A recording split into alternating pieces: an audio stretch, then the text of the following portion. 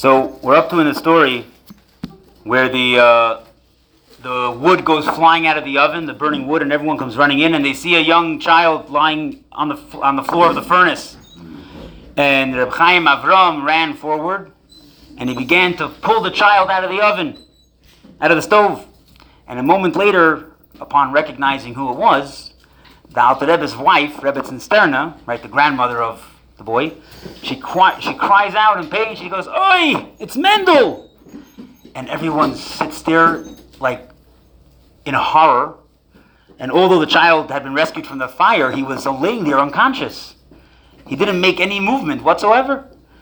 And all the attempts to wake him up failed until the Alter Rebbe went over to his precious grandson and put his holy hand on the child's head.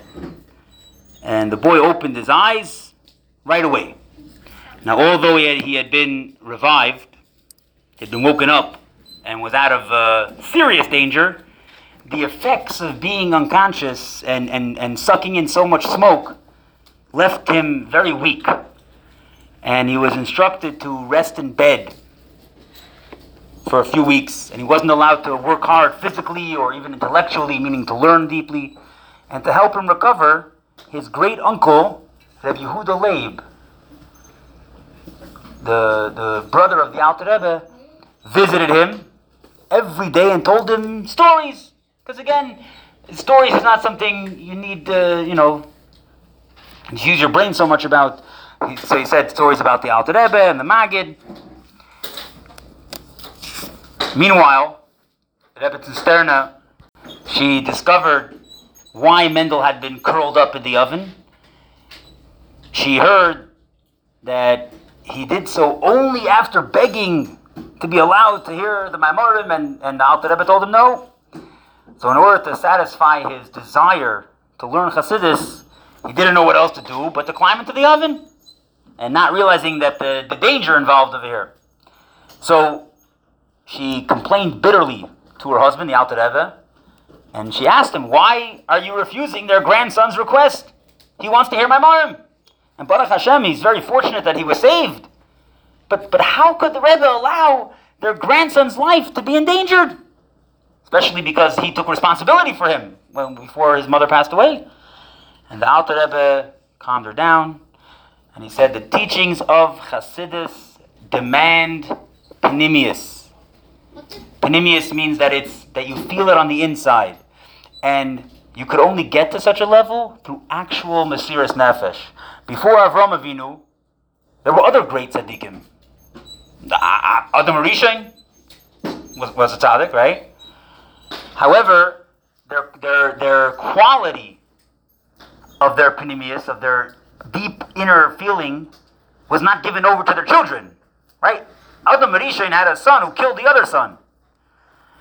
In order for the panimius, for the inside, the deep feeling to be given from one generation to the next, Mesiras Nefesh has to be shown by the tzaddik who's passing it on to his children.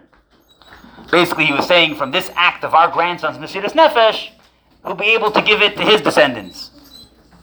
As we see from the Akedah, when Avram Avinu tied his son Yitzchak to the Mizbeach on Har Moriah, Panimius was given to Yitzchak through Avram Avinu's Mesiras Nefesh. And he also said, in addition, Moshe Rabbeinu's first encounter with Hashem was by the burning bush. And only after experiencing that fire did he merit to get the Torah. The Alter Rebbe finished off, Torah is acquired, is purchased, is bought only through Mesiras Nefesh. Our grandson will be strong and healthy for many years. Now, when Menachem Mendel did recover, he wrote down all the stories that he was told during his illness.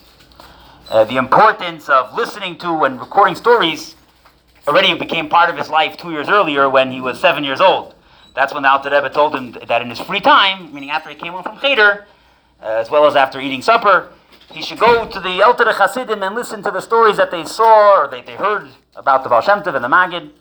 Now, around that time, the Alter Rebbe also instructed him to go to his great-grandmother, Rebbetzin Rivka, the Alter Rebbe's mother, who was alive at this time, and request that she should tell him stories about the Baal Shem Tov and his Talmidim. And this was just one of the ways that the Alter Rebbe paid attention to every detail of his grandson's chinuch. Now, on Yutes Kislev,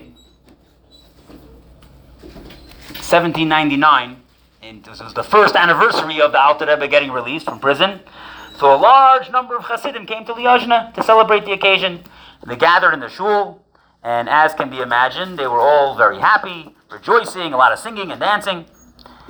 In the middle of the celebration, 10-year-old Menachem Mendel comes into the shul and he bangs on the bima. Everyone's quieting down. What does the Rebbe's grandson have to say over here? And he gets everyone's attention. He then calls out, "Let us start saying the psukim of Ata Hareisa, because after all, isn't today Simchas Torah?" And 17 outstanding Hasidim were then honored, each with saying one of the psukim of Ata Hareisa.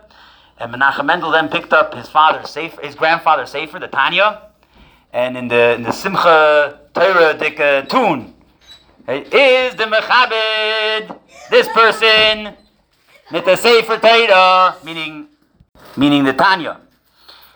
And for the Ershta Akafa, and he continued doing this for all 7 Akafas, giving a sefer Tanya to dance, with all the people that were dancing around. Rabbi Isaac Kumler said, that night we all rejoiced and danced 7 Akafas late into the night. Now the following day the Alter Rebbe was informed of what happened, so he himself, the Alter Rebbe, did not join the Yutes Kislev celebrations until he was released from his second imprisonment.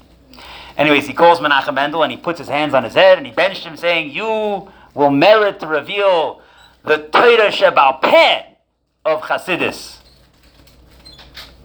So, meaning the Torah Shebal Peh of the Tanya. However, we said earlier, the Alter Rebbe's appreciation for his grandson's, seichel, intellect, and his way of learning Torah and Chassidus, it didn't come as a result of his deep insights into the greatness of Tanya. It began many years earlier. When Menachem Mendel was still in Cheder, he asked his grandfather what appeared to be several basic, simple questions. But instead of giving him simple answers, the Alter Rebbe responded with such deep answers that they became basically part of the structure of how we look at Chassidus Chabad till today. And in doing so, the Alter Rebbe not only revealed these Chassidish ways of explaining things, but he also was able to, he brings out the deep seichel found in his grandson's questions.